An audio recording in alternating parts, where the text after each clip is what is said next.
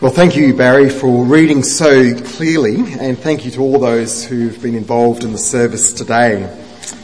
My name's David French. For those of you who don't know me, I'm one of the elders here, and I'm very much looking forward to school starting soon as a high school teacher. Beck, thank you so much for a wonderful children's story. Where is Beck? There she is. Isn't it great that we can live in Australia? But isn't it even better that we can belong to the family of God? So that's a really precious children's spot. Thank you so much, Beck. Well, to start off with, I'd like you to use your imagination. Can you just imagine this scene? Here we have Mephibosheth, a surviving descendant of King Saul, who was the first king of Israel chosen by God himself. By rights, Mephibosheth is the heir to the throne of Israel. Yet here he is, living miles away from Jerusalem in a poky little place on the other side of the Jordan River.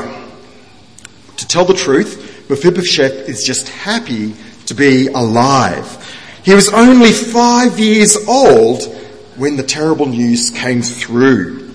Both his dad, his precious dad, and his grandfather, the king, were killed in battle. His dad was Jonathan, first in line to the throne of Israel. And as his only surviving son, Mephibosheth, that was a hard one, isn't it, was destined for the same glory. But now everything was so different. He has a lot of time to think. As he's sitting down, he looks down at his useless feet. In a haste to get him away to safety, his nurse accidentally dropped him, making him crippled. Now that he was a young man, at least he was alive. But he realised it was pointless, daydreaming about what might have been. King David was on the throne. He was in total control, and he was chosen by God. If he wanted to, David could make sure he would never challenge him for the kingdom. Suddenly, a group of men arrive in chariots at his place, Little Hicksville, where messengers from King David himself. They summons Mephibosheth to come with them to Jerusalem. He has no choice but to go, wondering if this was it, the end of the road. But the messengers seem friendly enough. And so eventually they arrive in Jerusalem. They carry him into the palace. They come into the throne room itself before King David. And what does Mephibosheth do? He bows down before the king who holds the power of life and death. What will happen next? King David calls him by name, Mephibosheth. And he humbly replies, "Behold, I am your servant." And the rest is history, as Barry read for us. An extravagant display of kindness and of grace. King David restores to Mephibosheth all the property of his grandfather, King Saul. Now, what this means is that he's got a guaranteed source of continual income for the rest of his life. So his money problems are all sorted out. His finances are sorted. Not only that, Mephibosheth is told he will always eat at the very same table of King David. In effect, he has all the benefits of royalty. He's living like a prince, as he really was. He's living like a prince in the palace alongside all of other King David's sons. Now, how do you think you would respond to this extravagance, to this grace, to this kindness if you were in Mephibosheth's shoes? Would you think he would be arrogant enough to say, well, you know, it's only what I deserve. After all, I am the rightful king of Israel. No. He is overwhelmed with gratitude. He has a deep humility. He is so thankful to David. What is your servant that you should show regard for a dead dog such as I? A term of great humility, a dead dog such as I. We know that the king remembered his covenant that he made with his best friend, Prince Jonathan. David honoured this covenant after Jonathan was tragically killed by taking in Jonathan's son Mephibosheth into his very household. And this beautiful account that we see here in 2 Samuel is a shadow of a far more extraordinary display of grace and mercy in the New Testament. It points to the stupendous truth that through Jesus we are adopted by God himself into his family. We can join with Jesus in calling the Creator God of the universe Abba, Father. Guys, we're on the cusp of a new year. 2016 stretches out before us. Do you sometimes feel anxious about what the year might hold? Are you sometimes overwhelmed by the pressures of life? Are there times of uncertainty and stress in your life? Do you yearn for the security of a father's love and protection and care and kindness? Well, today we want to look at what it means to be adopted as a child of God, to be members of his family, to truly grasp what it means that God is our Father in heaven. So we should ask God now for his help to really grasp this truth deep in our hearts. Gracious Father, we do thank you that you reign in majesty sovereignly over this universe. You are the Creator. You are powerful. You are glorious. And yet you love us and you delight in calling us your children. We pray that your Holy Spirit would impress this truth upon our heart, that we might trust you, that we might find our identity solely in being your child. In Jesus' name, amen. Thank you. We're continuing our short series on Christianese. Those sometimes strange words the Bible uses that don't always make sense. Now, we're not talking about all the churchy jargon that you can see on the screen behind me, the jargon that we sometimes invent that might confuse outsiders. I'm all for getting rid of the mumbo-jumbo that might garble the good news of Jesus. But the thing about this short series is that we're actually looking at biblical words. So I think it's really important that we understand what these biblical words actually mean. 2 weeks ago, we started off by looking at regeneration, which simply means to become spiritually alive or born again in John 3. Then last week, Bill talked to us about justification, how we are declared right in God's sight, even though we are so sinful. Christ's righteousness is imputed to us. And over the next couple of weeks, we have a real treat in store as we look at sanctification and glorification. Folks, did you know that we are all bound for glory if we have our trust in Jesus? We have a glorious future to look forward to. And all of these big theological ideas are incredibly important to understand because they are biblical words.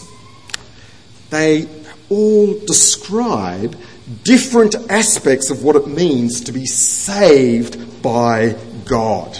Good news indeed. But today, the word we're looking at doesn't really seem that difficult. Adoption. Might even sound a little bit boring if you want to be honest in your heart.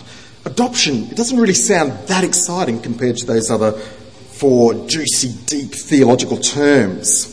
But nothing could be further from the truth. Understanding adoption is at the very core of who we are as Christians. God the Father is the one who graciously adopts believers in Christ into his spiritual family. We are granted all the privileges of being heirs with Christ. It means, as Christians, we are all brothers and sisters in the family of God that meets at North Pine Baptist. Now, one theologian, J.I. Packer, boldly declares that adoption is the highest privilege that the gospel offers. Now, that's a really big call. When we think of justification, we think of regeneration and so on. But it's got a point. When we realise that adoption emphasises the nature of the relationship we have with God through Jesus. The Almighty Creator of the universe is our Father, and we are his children. Nothing can rob us of this relationship. What an incredible privilege. First, a little bit of background to adoption. As we all probably know, adoption is where someone takes on the full legal responsibilities as a parent of a child that is not their biological child. It's a cause for great joy where a precious little baby or toddler is welcomed into a loving family. This adopted child has all the rights of a biological child, including that of inheritance. It's a beautiful thing when this happens today, and I commend it to you strongly. But back in the Old Testament, adoption wasn't really a big part of the Jewish legal code.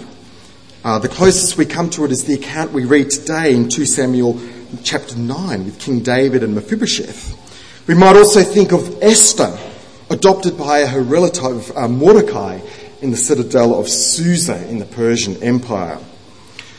But to get the New Testament idea of adoption, we need to fast forward to the Roman culture of Jesus' time. Jesus was born into a province of the Roman Empire. And in Roman culture, adoption was a very big deal. Many wealthy Roman families of the upper class were desperate to have a legal heir to inherit all of their status, all of their wealth. If they couldn't have their own child for whatever reason, they would adopt someone to fulfill this role as a son. But there was one big difference to today. They would not adopt a baby. They would not adopt a toddler. They would adopt a young adult to be a suitable heir. So young adults here in the congregation, listen up carefully. They would carefully consider the merits of the young person to be adopted. They would assess their character, their education, their wisdom, their common sense. Would this person be a worthy member of our family? No pressure, hey young people. And I've got an example for you. The most famous example of all was Octavius. And he was adopted by no less than Julius Caesar himself in 44 BC. And so Octavius, even though he came from a well-to-do family, became fabulously wealthy, incredibly powerful and rich. And Octavius became the first Roman emperor. We know him today as Caesar Augustus. And so before Julius Caesar was tragically assassinated on the Ides of March, Julius Caesar thought that the 18-year-old Octavius was a worthy heir to follow him as leader. And for whatever his shortcomings, Julius Caesar was a worthy judge of character. Octavius lived up to his potential. Now, the thing about adoption was that it was considered an incredibly high honour. Under Roman law, an adopted child could never be disowned. In contrast, our children, listen up, a biological child could be disowned. Don't worry, boys, I'm not going to disown you. So the adopted child actually had an even higher status than the biological child. An adopted child could not be disowned. So an adopted child became a permanent member of a new and prestigious family. They had a new surname, they had a high status, they shared in the wealth and privilege of the new family. They were guaranteed the inheritance. Incredible honour, incredible privilege. And so it's this Roman background that sets the scene for what we read about adoption in the New Testament. Keep that in mind and let's have a look at what the Word of God says in Romans chapter 8. We're going to be reading Romans chapter 8 verses 15 to 19. Romans 8:15, Paul writes this: "For you did not receive the spirit of slavery to fall back into fear, but you have received the spirit of adoption as sons, by whom we cry, Abba, Father. The Spirit himself bears witness with our spirit that we are children of God. And if children, then heirs, heirs of God and fellow heirs with Christ, provided we suffer with him in order that we may also be glorified with him. For I consider that the sufferings of this present time are not worth comparing with the glory that is to be revealed in us and to us." Now, Romans 8 is one of those mountaintop chapters in the Bible where we get a glorious vision of all of the blessings of the gospel, including the absolute certain hope of our salvation, the assurance of our salvation. Verse 1 famously starts off, "Therefore, there is now no condemnation for those who are in Christ Jesus." Because of the gospel, we are no longer condemned to face judgment if we are in Christ Jesus. And so in verse 15, Paul is explaining to the Christians in Rome that when they put their trust in Jesus, they receive the Holy Spirit, the very Spirit of God himself indwelling the life of the believer. And here the Holy Spirit is described as a spirit of adoption as sons. It is because of the Holy Spirit, sent from God the Father and God the Son, that we can cry out to the eternal God of the universe, Abba, Father. No other religion refers to God as their Father. But Paul goes even further, using the Aramaic term for dad, Abba, a familiar term that combines great tenderness as well as respect.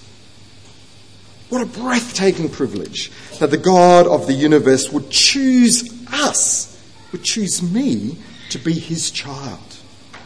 Not only can we join in with Jesus in praying to the Lord God Almighty as our Father in heaven, we can even use the same term, Abba, that Jesus used when he was praying in the garden at Gethsemane. And so Paul follows this logic through relentlessly. If we are adopted as the children of God, it follows that we're heirs also of everything that God has. We are guaranteed the inheritance of God himself. An extraordinarily gracious God we worship. How extravagantly good is God, that he should not only forgive us and save us from the judgment to come, he also chooses us to be members of his very own family. Now, as a dad myself, I only want the very best for my 3 precious sons, whom I'm embarrassing at the moment just over there. But I fall far short of being a perfect dad. Just ask my boys after the service. They will list my shortcomings with great glee. And maybe you didn't have the best experience with your dad growing up. My heart grieves for you. We might have had good dads, we might not have had such good dads growing up. But how much more better is our Father in heaven? So the big point we need to remember is that God chooses to adopt us. We are given full rights as his children. We are heirs with Christ and look forward to his glorious return and fulfillment of the kingdom of God. And this identity is really, really important. It's crucial when we suffer. It's inevitable. We're going to suffer. But our present sufferings pale into insignificance compared to the glory that will be revealed when Jesus fulfills the kingdom of God, life as it was always meant to be. Now, I'm mindful of time, but this truth is confirmed elsewhere. So if you're taking notes, during your devotions this week, you might want to look at Romans 8:23. You might want to look at Galatians chapter 4, verses 4 to 7. You might want to look at Ephesians 1, verse 5. And let this truth that we're adopted as God's children just really sink into your heart, to meditate upon it, to reflect upon it and what it means. But as we look at these passages, it's not a little bit jarring to us modern people to notice how often our adoption is referred to as sons. What's with that? How does that make our sisters here in the congregation feel? It's a good question. It's a question we can't duck. Well, again, it reflects the Roman cultural practice where the adopted sons get all the benefits of the new family. But the New Testament takes it one step further and extends the benefits of being a part of God's family to everyone who believes, both men and women. We are all brothers and sisters in Christ. We're all sons and daughters adopted into God's family as the children of God who are in Christ Jesus. And we see this in 1 John chapter 3, verses 1 and 2. 1 John chapter 3, 1 and 2. The beloved disciple says this: "See what kind of love the Father has given to us. The Father has lavished upon us that we should be called the children of God." And that's what we are. The reason why the world does not know us is that it did not know him.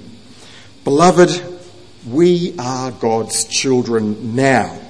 And what we will be has not yet appeared, but we know that when he appears, we shall be like him, because we shall see him as he is. As beloved children of God, both females and males, we are co-heirs with Christ, the Son of God.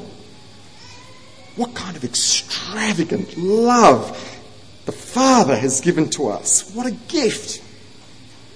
But there is one condition, friends, one condition to this amazing identity. We need to receive this gift. Now let me share with you something I came across over the holidays.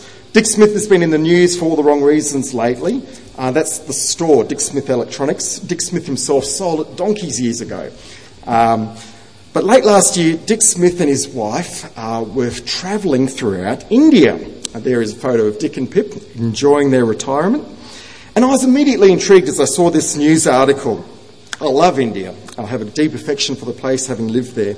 And Dick and his wife Pip thought the best way to really experience India was to travel by train. And so they went from Mumbai, the commercial heart of India, to New Delhi, the capital of India. And Dick Smith loves taking photos, just recording his journey for all his memories. And the story goes that as he was taking photos, as he trundled along on his train, he took this very photo that you can see behind me. He took a photo of a little girl and her family living under a bridge. In India, desperately poor people seek shelter wherever they can. Rent is not cheap, actually, in the big Indian cities. And as Dick Smith was looking at this photo, suddenly he was struck by a desire to specifically do something to help this precious little girl and her family living there under a bridge. What can you do? You can't ring the bell. "Oh, sir, can we just stop the train? I just want to get off and give $10 to this family." What can you do? Well, we know Dick Smith is a can-do sort of guy. He organised for some friends of his, a younger couple, to try and find this very girl and her family, to try and help them out, to do something to help them. What did they have to go on? Well, they had that photo that we looked at just previously. He had a rough GPS location of where the bridge was. So there's the young man, he and his wife, toddled off to India to try and find this little girl. They had 3 days. To cut a long story short, this couple managed to track them down. They were able to get in contact with some officials in the city and say, "Where do you think this is?" They tracked down this precious little girl and her family, obviously a little bit uncertain. Why do these Westerners want to have anything to do with us? And they found out that this precious little girl's name was Divya. They found out that her dad was working as a plasterer.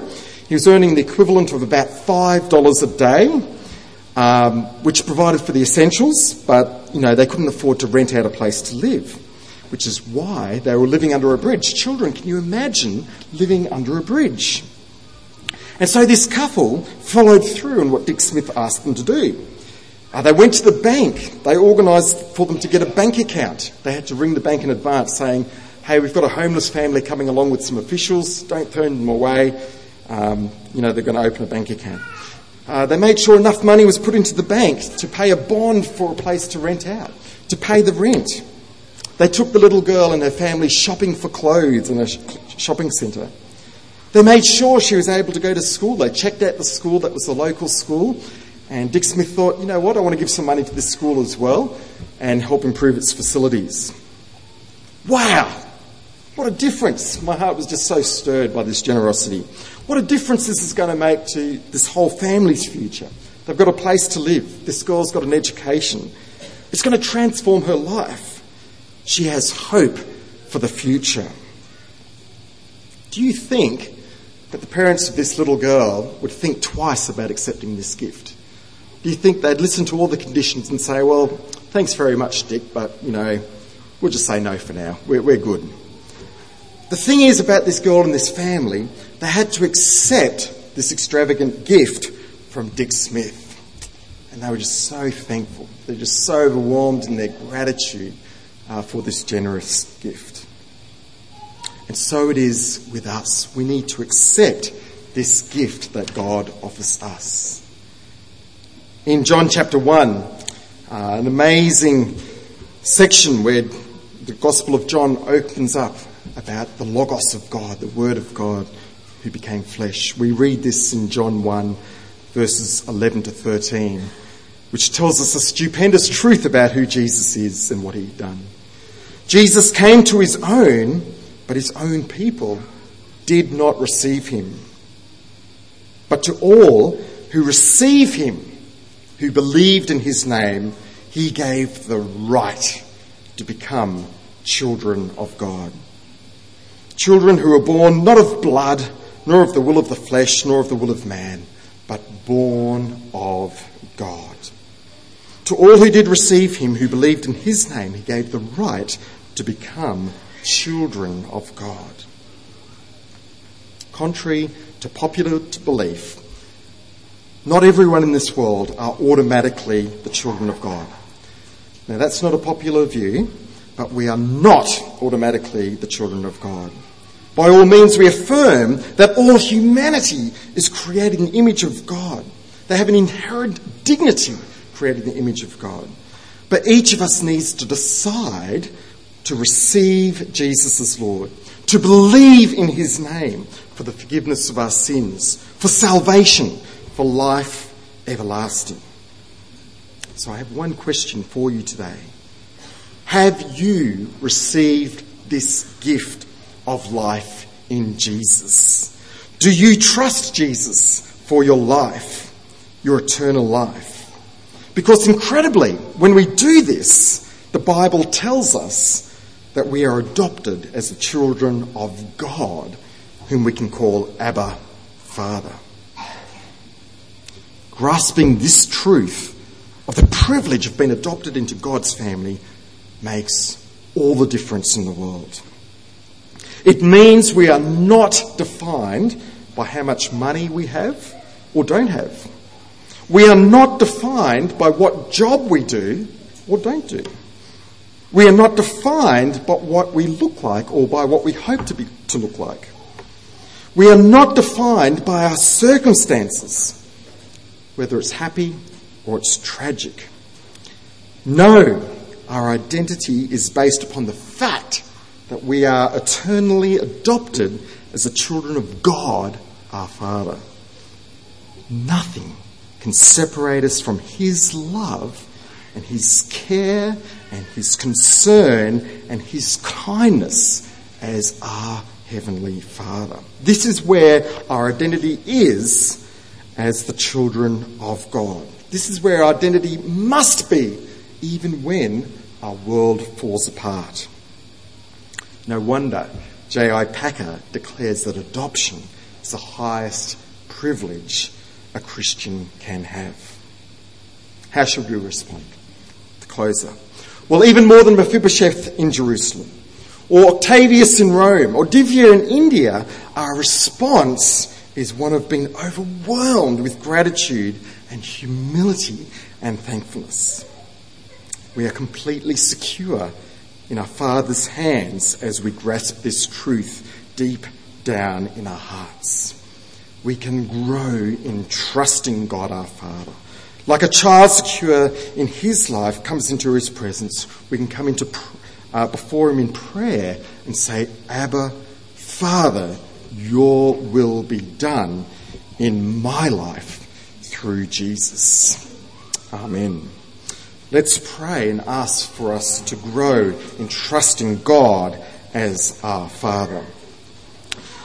Lord God Almighty, creator of the universe, who knows each star by name, who sovereignly oversees everything in this world, who created the incomprehensible complexity of life on this planet, who rules in absolute authority and majesty, thank you for loving us. You who dwell in majesty and glory and power and light, who cannot tolerate any hint of darkness and sin, thank you that you not only made a way for the penalty for our sin to be paid for, but that you also delighted in adopting us as your child. Help this truth to sink deep down into our hearts, Father. Help us to grow in our trust and childlike dependence upon you. Help us to see ourselves as your children as the core of our self-identity. That no matter whatever else happens in this life, we belong to you and nothing can take us out of the palm of your hands. We humbly give thanks for this grace and mercy. In Jesus' name, amen.